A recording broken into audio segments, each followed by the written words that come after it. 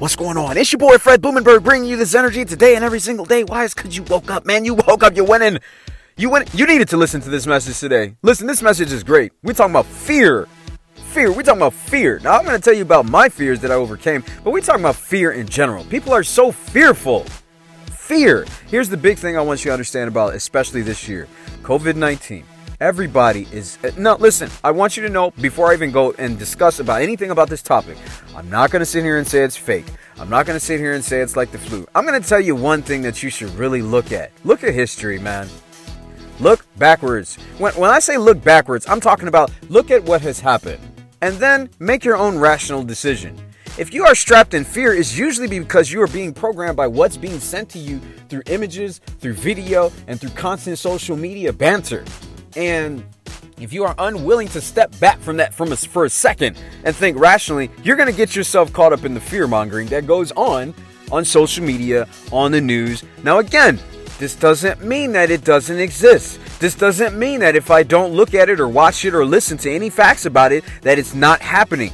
This means that you are not going to allow the fear to keep you from doing anything. Now, I used to live in Chicago, Illinois.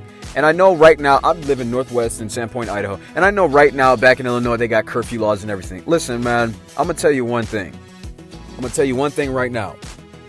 There are so many people that are perpetuated by the fear that they have lost their mind of what's going on. Now, what do I mean by this? I really want you to really just listen to this very simple thought process.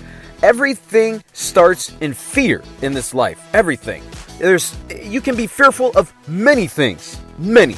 But you know what overcomes the fear is actually you taking action to do something to move the needle forward in your life, no matter what it is.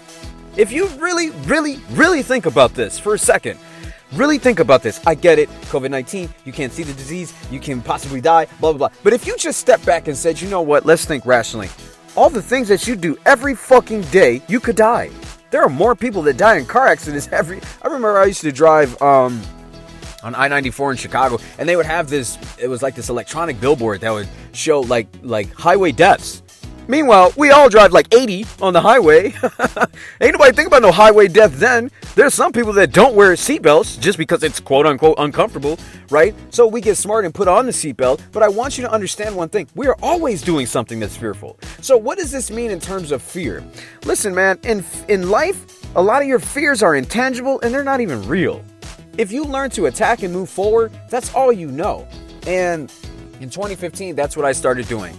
I started attacking my fears of wanting to become an entrepreneur, wanting to do a business and work for myself, wanting to create income, and I just did it. Of course, I knew all the numbers, but I wasn't so concerned and bogged down by the fear of the numbers and what people said and thought. I just did it. So, you want to learn how to attack fear? Just go do it.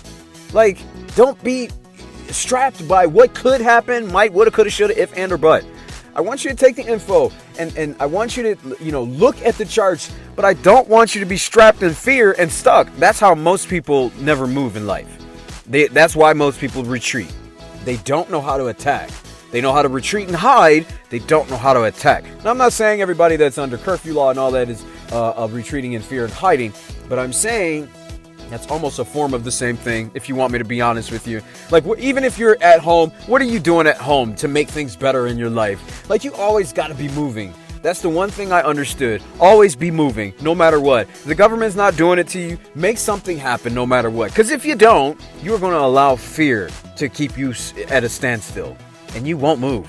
And you'll be blaming everybody else for your own standstillness.